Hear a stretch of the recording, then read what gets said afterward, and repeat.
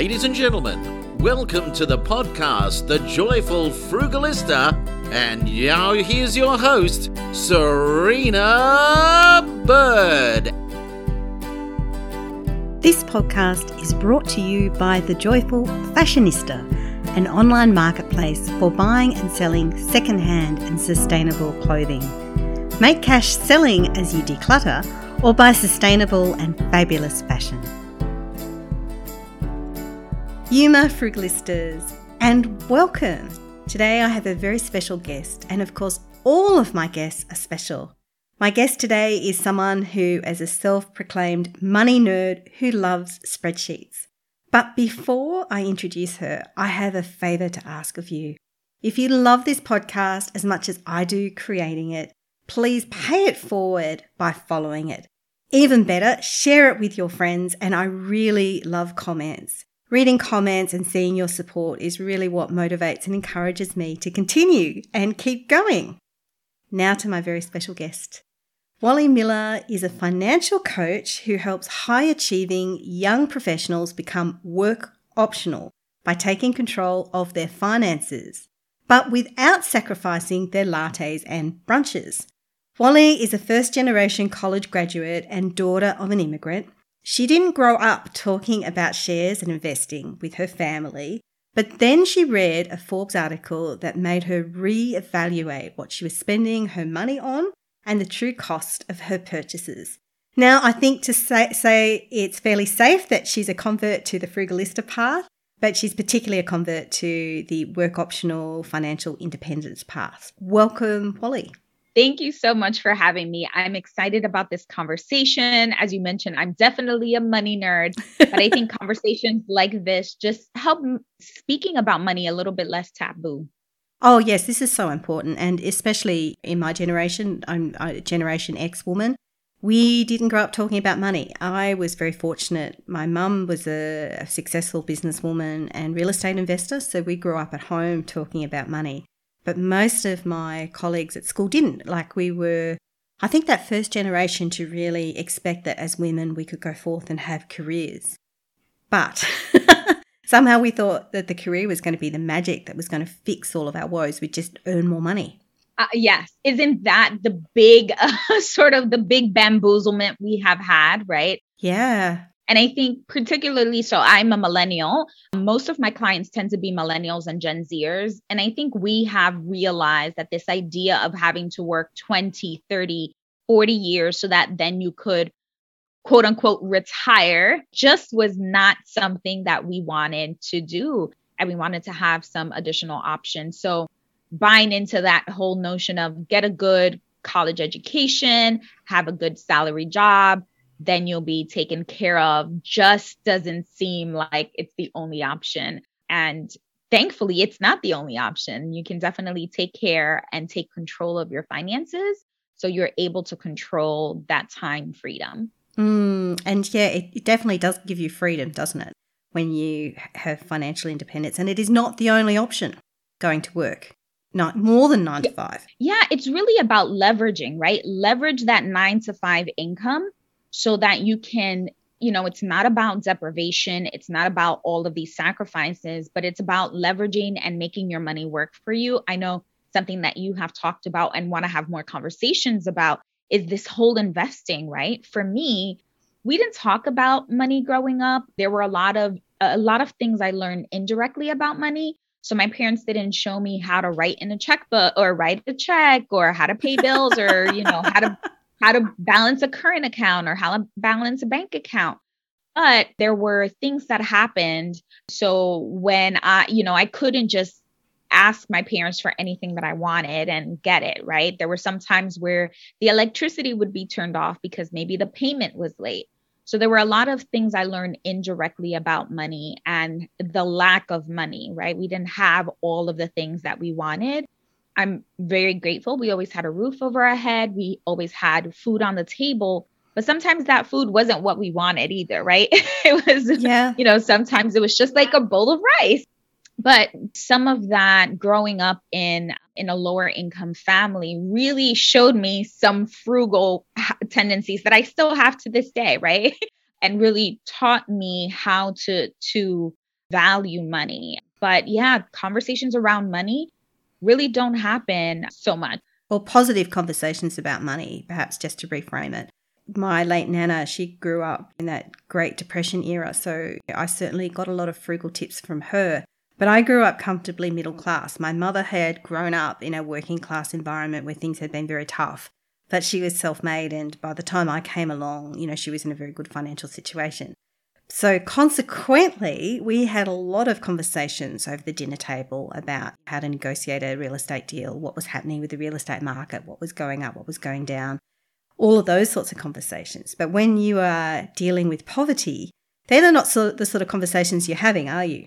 Yeah, that's exactly right. I mean, we were just trying to make sure that, again, that we kept that food on the table and a roof over our head. And I think one of the things that happened for me was that I was very fortunate that I got a good college education, and I ended up graduating college and had a well-paying job in my mid-20s. And so the problem, though, that happened was because I didn't learn how to manage money, I didn't learn how to leverage money, I didn't learn how to build wealth with money, I wanted to make sure that all my bills were paid. And I thought if you would have asked me then if I was good with money, I said, yes, I don't have credit card debt. I pay all my bills on time. But after my bills were paid, I had no idea what to do with the extra. And so in my mind, I became a mindless shopper and a very impulsive one. So I'm thankful that I stayed out of credit card debt, but I just wasted so much money.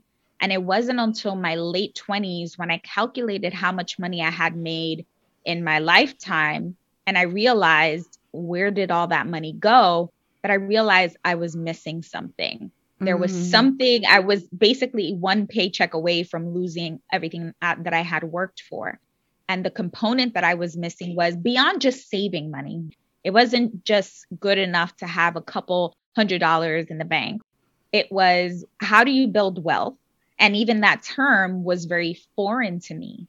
I'm like, wealth is for the rich. Wealth is for the athlete and the artist and the actresses. Yeah, the one who win lotto rewards and other things, those sort of people, the famous people. Right, exactly. And so I couldn't even really relate to that term. But what I did relate to was, okay, I've made a good amount of money in my 20s and I had nothing to show for it except a closet full of clothes. And so, I spent my 20s making good money and spending every dollar of it. That just reminds me so much of the Sex and the City sort of scene where Carrie realizes she's got like a whole heap of shoes. She can't afford to move an apartment, but she's got fabulous shoes. Right. And, one of the things that I talk to my clients about, I say, look, I don't care how you spend your money, but what I care about is the type of life that you want to live. Design the life that you want to live, and then let's use money as a tool to get it. Because what tends to happen is that if we look at what we purchase, if we look at our credit card statements, our bank statements, it's a reflection of what we value most. And in my 20s, what it was showing me was that I valued clothes and shoes, and that really wasn't what I valued. And so I had to align my spending, that value aligned spending. I'm sure you've heard that term before, but it was, align my spending with what I truly valued. But it's so easy to get caught in that trap. Even I'm no longer a woman in my 20s, but I remember that, there's so much focus on what you wear and how you look, and you obviously want to meet a potential partner. So you're going out on Friday nights. Going out on Saturday nights, you always wanted good outfits. You wanted handbags. You wanted nice shoes. You judge other people by what they were wearing. It's quite hard to get off that treadmill. Yeah, absolutely. For me, it wasn't even that I was like a fashionista. I wasn't buying very expensive things. But because I grew up in a household where we didn't have a whole lot, I thought this was my opportunity to buy the things that I missed out on. So I wouldn't buy the $400 pair of jeans, right? I was like, I was too frugal for that. But I had a closet. I had 25 jeans that cost me, $40 each, and only one of them was perfect fitting. So it was just buying and buying and buying, and I would buy things on sale, but I wasn't respecting my closet. I wasn't respecting my money. And one of the ways that happened, or that what was proof of that, was that I had clothes with tags on them that I never wore because it didn't fit quite right, or perhaps it wasn't really my style, but it was a good quote unquote deal. And so this was how my shopping really became a problem. I would go to a department store or even to like a Target or something to buy toilet paper and leave with a cart full of home decor items and throw pillows and Of course. It's so easy to do that. And yeah. supermarkets and discount stores they're designed that way to entice you to buy. It's no coincidence. And you might think, well, you switch to online, that'll be easier. But online sites also have their own triggers, AI-enabled searches. If you like this, you'll like this. It's really hard to get away from that. Yeah, 100%. I mean, if we think going into the stores is difficult, I mean, online shopping for sure. All of a sudden, you might be scrolling on Instagram and now you find this thing that you didn't even know you needed in your life, right?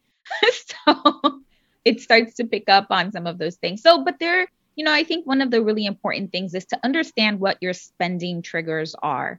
When you're at a store, when you're at a checkout line, when you're about to click add to cart, think about how you're feeling at the moment. Are you sad? Did you have a bad day and trying to buy something to make you feel better? Are you happy and excited and you want to buy something to celebrate that? And so I think to really understanding what your emotional spending triggers are is really important. So once you know that, then you know how to pay attention to that. Because there's nothing wrong with buying the things that you love and the things that are going to add value. Again, this is not about deprivation, but it's about really being intentional. So going from mindless shopping and mindless spending to being an intentional shopper, an intentional spender. Wow, that is really important, that intent that's there. And I'm sure you perhaps can relate that there's been times in my life where I've had relationship breakdowns or, really difficult things happening. But usually, relationship has ended and there's nothing better than catching up with some girlfriends and going shopping. From being at home where you're feeling a bit sad and sorry for yourself and eating too much chocolate and ice cream or whatever else it is, suddenly you're out in the bright lights of a shopping mall, pre-COVID that is, or assuming it's still safe, and everything looks so bright and so pretty and there's lots of people around and you're there with your friends and you're having lots of fun and you can just put it on your credit card or you just tap and pay. It's just all so easy now. And that's fine for an occasional thing. The problem is, I guess, is when you do that all the time, right? Yeah, exactly. I mean, again, it's not about giving up the things that add value and add joy. But I think one of the things that made a shift for me was, have you ever heard of the term a no spend challenge? Yes. They often do it around Black Friday, right? There's a particular. I realized that I had a huge shopping and impulsive shopping issue when I couldn't complete a no spend challenge. And the idea of a no spend challenge is to separate a few days or maybe a week and say, I'm not going to spend any money except on the most essential things. So things like food, pay your bills. And I remember that I tried many times to complete a 7-day no spend challenge and I couldn't complete it. I would buy the book at the checkout counter. I would buy a candy bar at the vending machine. I would pick up lunch because either I didn't prepare and pack lunch or I didn't want to eat what I did pack. And so I realized that, okay, this is where my money is going, right? It wasn't on the expensive things. It was on all of these $10, $20, $30 purchases that I was making on very consistent basis that was stealing away from being able to save a little bit more and to begin building wealth through investing. And so once I sort of was able to capture and understand where my spending was going, I will say that I always considered myself a money nerd because I always found it interesting. I like to gamify saving money. So I was the coupon clipper and I always wanted to make the most out of my dollar. And that there's nothing wrong with that. I mentioned earlier, I'm not necessarily part of the minimalism movement. I don't even necessarily consider myself frugal, but I do have some frugal tendencies. There's certain things that I just wouldn't spend money on if I can help it. And so saving money and reducing expenses is a really great thing. But what are you going to do with the money that you actually are, quote unquote saving. And so what would happen for me is that I would buy a good deal. If something was on sale and I saved $15 on it, well, then I would just spend the extra $15 on something else instead of maximizing, okay, I was able to spend less money on this. Now I'm going to use that money in order to build my savings account, save for a rainy day, save for that emergency fund, save for maybe a goal that I had. And when I was able to finally, that little switch flipped and that turned on, that was when I realized, okay, I need to make sure that I'm really leveraging the amount of money that I'm making and saving. Yeah, no, they're all great points. And I want to go back a little bit to your comments about little savings and little spendings and how they all add up and why it's important to save the small things. And it's particularly too in reaction to reading something that someone had written who said that this is total and utter rubbish and that giving up things like coffees, and I know you have a view on coffees, but, giving up these little things doesn't matter because there's only a few big things that makes a difference, like where we live or what we drive. And so if you get those big things right, you can spend whatever you like. So what's your view on that, on the little things adding up versus the big things? Yeah, so I agree with that statement, right? Where it's, I have this acronym that I use, and I mentioned earlier, I tell my clients, I don't care where you spend your money, right? What I care about is tell me the life that you want, tell me the financial goals, the milestones you want to reach, and I'm going to hold you accountable to that. And if you can really focus on some of the big areas, and I use this acronym, which is reduce the fat or cut the fat. And it's FATT. F is in food. A is accommodation or housing. The first T is in transportation costs. And then the fourth letter and the second T is in taxes. So reduce your expenses in food, accommodation, transportation, and taxes. If you can really focus on those things, which tend to take the majority of where our spending goes, then having something like a $4 latte isn't going to make a huge deal. Now, that being said, I think that it's really important to understand your patterns. Why are you buying the $4 or $5 daily latte?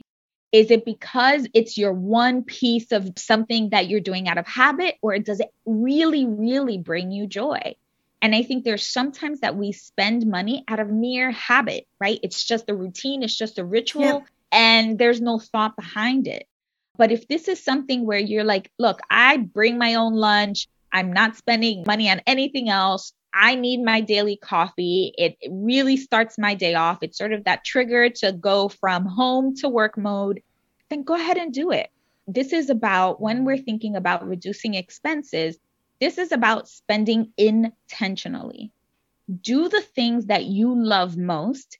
Do the things that really, really add value to your life, but cut out all the other things. Yeah, no, thank you. This is really important. I'm not a coffee drinker. I'm a tea drinker. And I was asked years ago how much I spent on coffee. And I sort of went, well, actually, I drink tea. I actually worked out in Australian dollars that it was anywhere, or Australian currency, it was anywhere between 3 and 6 cents that I spent on a cup of tea. I made it home because it was really that cheap. And some days I can get that even cheaper. And some days I even forage for things that, like, say, wild fennel and things, so it ends up being free. And currently a mug of coffee, like a latte or a flat white that many people in Australia enjoy, is about $5 Australian. So $5, 7 days a week, it adds up.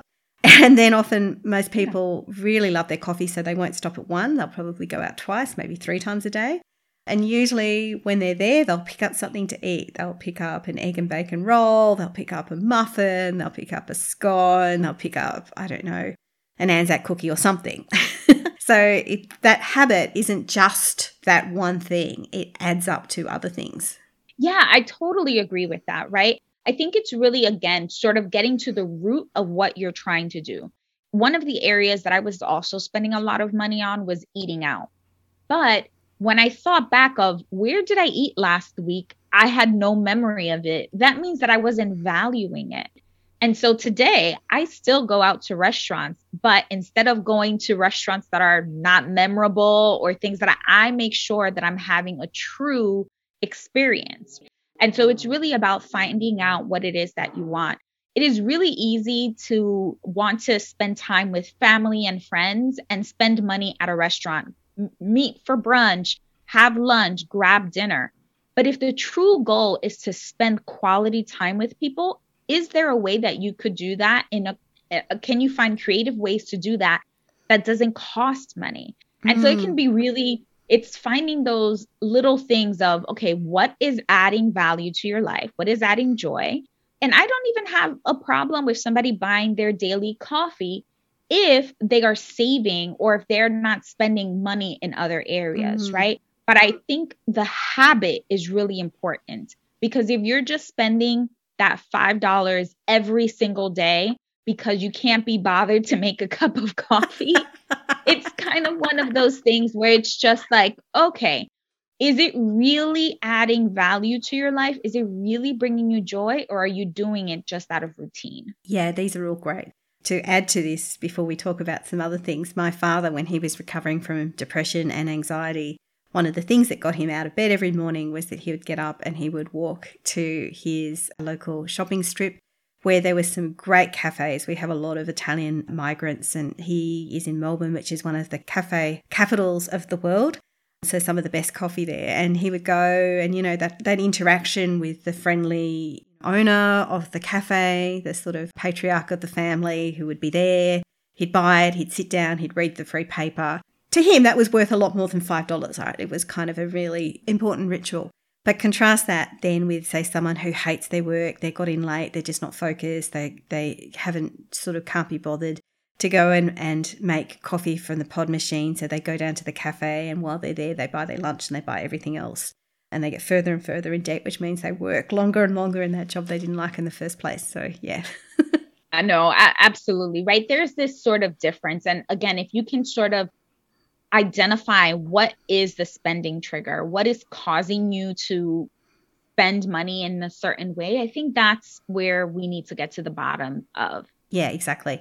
Now, I want to go back and ask you something else, which is this term work optional. A lot of your coaching is around ensuring that you create a work optional culture for people. What does that mean? Oh, I love this question. So when I had a really fulfilling career and job, and I think I was really lucky in that I loved the work that I did. It brought me a lot of joy. It challenged me in really good ways. But when there was a change in management, my sort of ideal workplace turned into a very toxic work environment. Oh, I can so relate to this. And even though the work was still very fulfilling, if the atmosphere in the work environment, in the workplace changes, it can put a real quick damper on going to work. And every day I just a little bit more and a little bit more was regretting or was not looking forward to showing up to work. And I tried to, you just try different things and it just wasn't working. It was a very toxic work environment. And I sort of sat down, and this was a couple years after I had that, okay, what have I been doing with my money? And I realized that I couldn't just walk away. I couldn't just leave my job and find another work, another job that quickly that would pay me what I wanted. And I was sort of tied to this place that I didn't want to be at. I always had the option to leave, but I didn't want to lose what I had worked for, so hard for.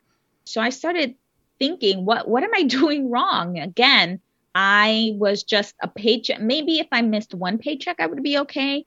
But if 2 paychecks didn't come in, I was going to lose my home and, lose my car. And I just didn't like being in that situation. And so I went to where most people go nowadays, which is the world of Google, to try to figure out, what am I supposed to do? Am I really supposed to stay in this toxic work environment for another 20 years? And that just didn't sit well with me. And I came across this Forbes article that talked about a couple in their 40s, in their early 40s, who had retired. And that just opened my eyes to a whole different animal of finances.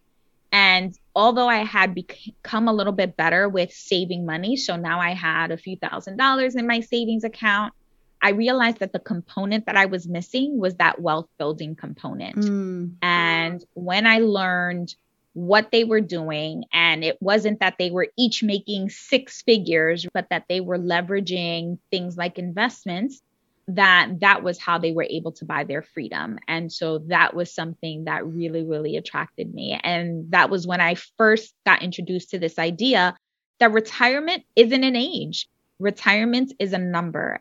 And if you can get to this number as soon as possible, if you can work really hard to get to that number, you can be work optional. My idea wasn't to leave work and sit at a beach and not do anything. But what I wanted was freedom over my time. That's a big one. A lot of people find this quite confronting, that your generation and younger, that you're not planning to go to college, get into big debt, buy the big house, and then be a slave in your workplace, a nice compliant employee for 40 years or longer. And there's often this sense that you should, you've got these skills, you should be contributing to society. How dare you go off and do what you want to do? Yeah, well, one of the things that existed in previous generations that doesn't exist for, or is almost non-existent in my generation, is this whole idea of having employer-sponsored pensions. So back in the day, you would put in a good 25 years, your employer would take care of you, and you could retire off of your employer's pension. There are very few jobs here in the United States where employers pay for a pension that would cover all of your costs in retirement. So being loyal to one company that isn't going to take care of you after being there for 2 decades doesn't sound appealing at all. And so if our generation and the younger generations have to take care of their own retirement, why not take full advantage of being able to say, you know what? If I can do this in 15 years or 10 years or in 20 years at my own rate, so that I can decide when and how long I work and where I work, why not? And I think that's where so many people are attracted to me, because I talk about that. It's not that our generation doesn't want to work. We just want to work on the projects that bring us the most fulfillment. We want to be able to have more control over our time, to either build families, to gain experience in other ways, travel the world, whatever the case might be, take an opportunity or take a chance with entrepreneurship. So there's all of these different things. And if you can save enough money, if you can build a nest egg that will allow you that freedom, then why not? Yeah, this is all music to my ears. And in my case, having left my work 2 and a bit years ago because of some toxic culture, having gone back a little bit for last year just to try it out, but then eventually decided I definitely wanted to be out. Definitely it's given me more space to explore my own entrepreneurial ideas. And in fact, my next book, which is out on the 12th of April, is called The Joyful Startup Guide. So it's all about encouraging people to create a heart-centered business and follow their passions. Yeah, I love that. I think when I first heard of this idea of investing, the easiest way for me to think about investing was in real estate. And I am a real estate investor, but it wasn't until I really dug in deep and understood what the stock market could do.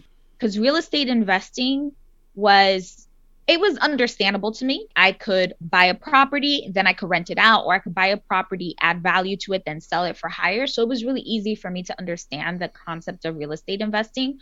But the barrier to entry was really high. You have to have that down payment, and you have to have either a team that's going to help you remodel or renovate real estate property, right?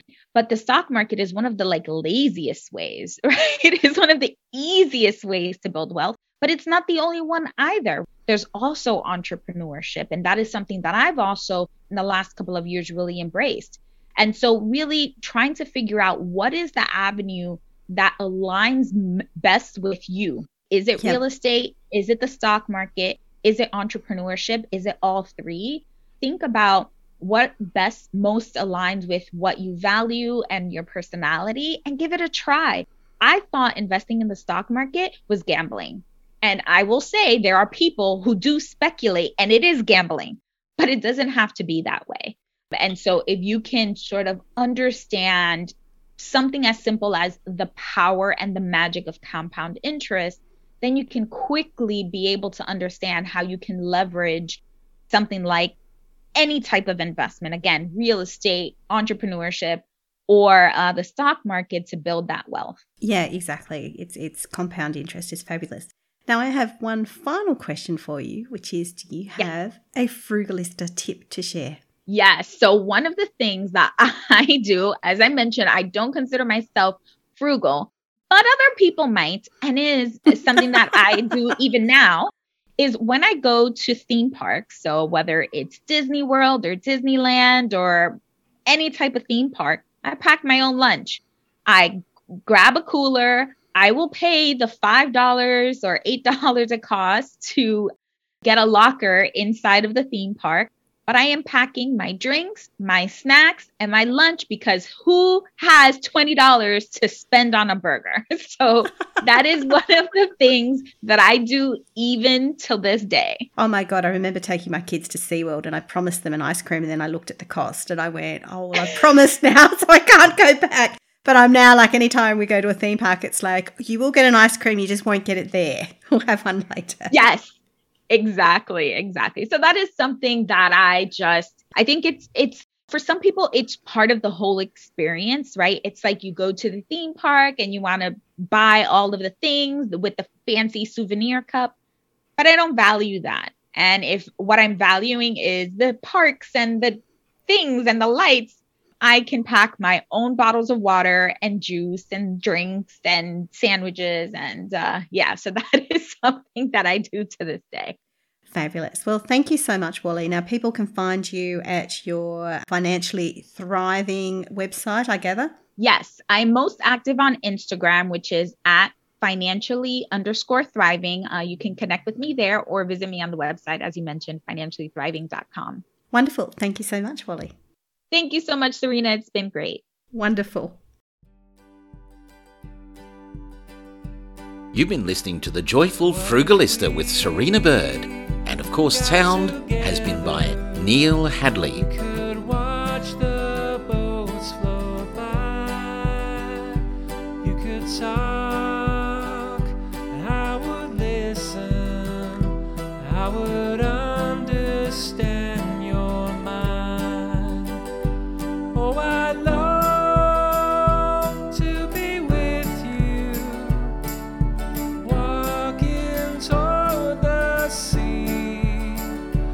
And the times when I'm lonely, you could be the one to comfort me every day. I am thankful that our separate paths have crossed. Every night I lay my head down, I know I'll never feel so lost.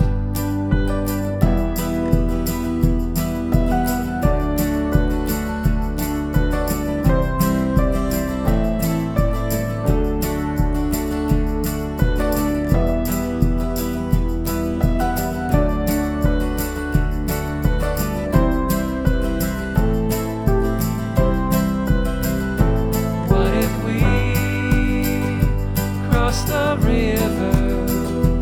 We could start a brand new life with a house and a family. If you'd only be my wife. So I leave it to you now. You can tell me what you think. We could step to the altar. I could wake up to your face each day. And my promise to you now is you'll always smile with me. Blessed day when I is where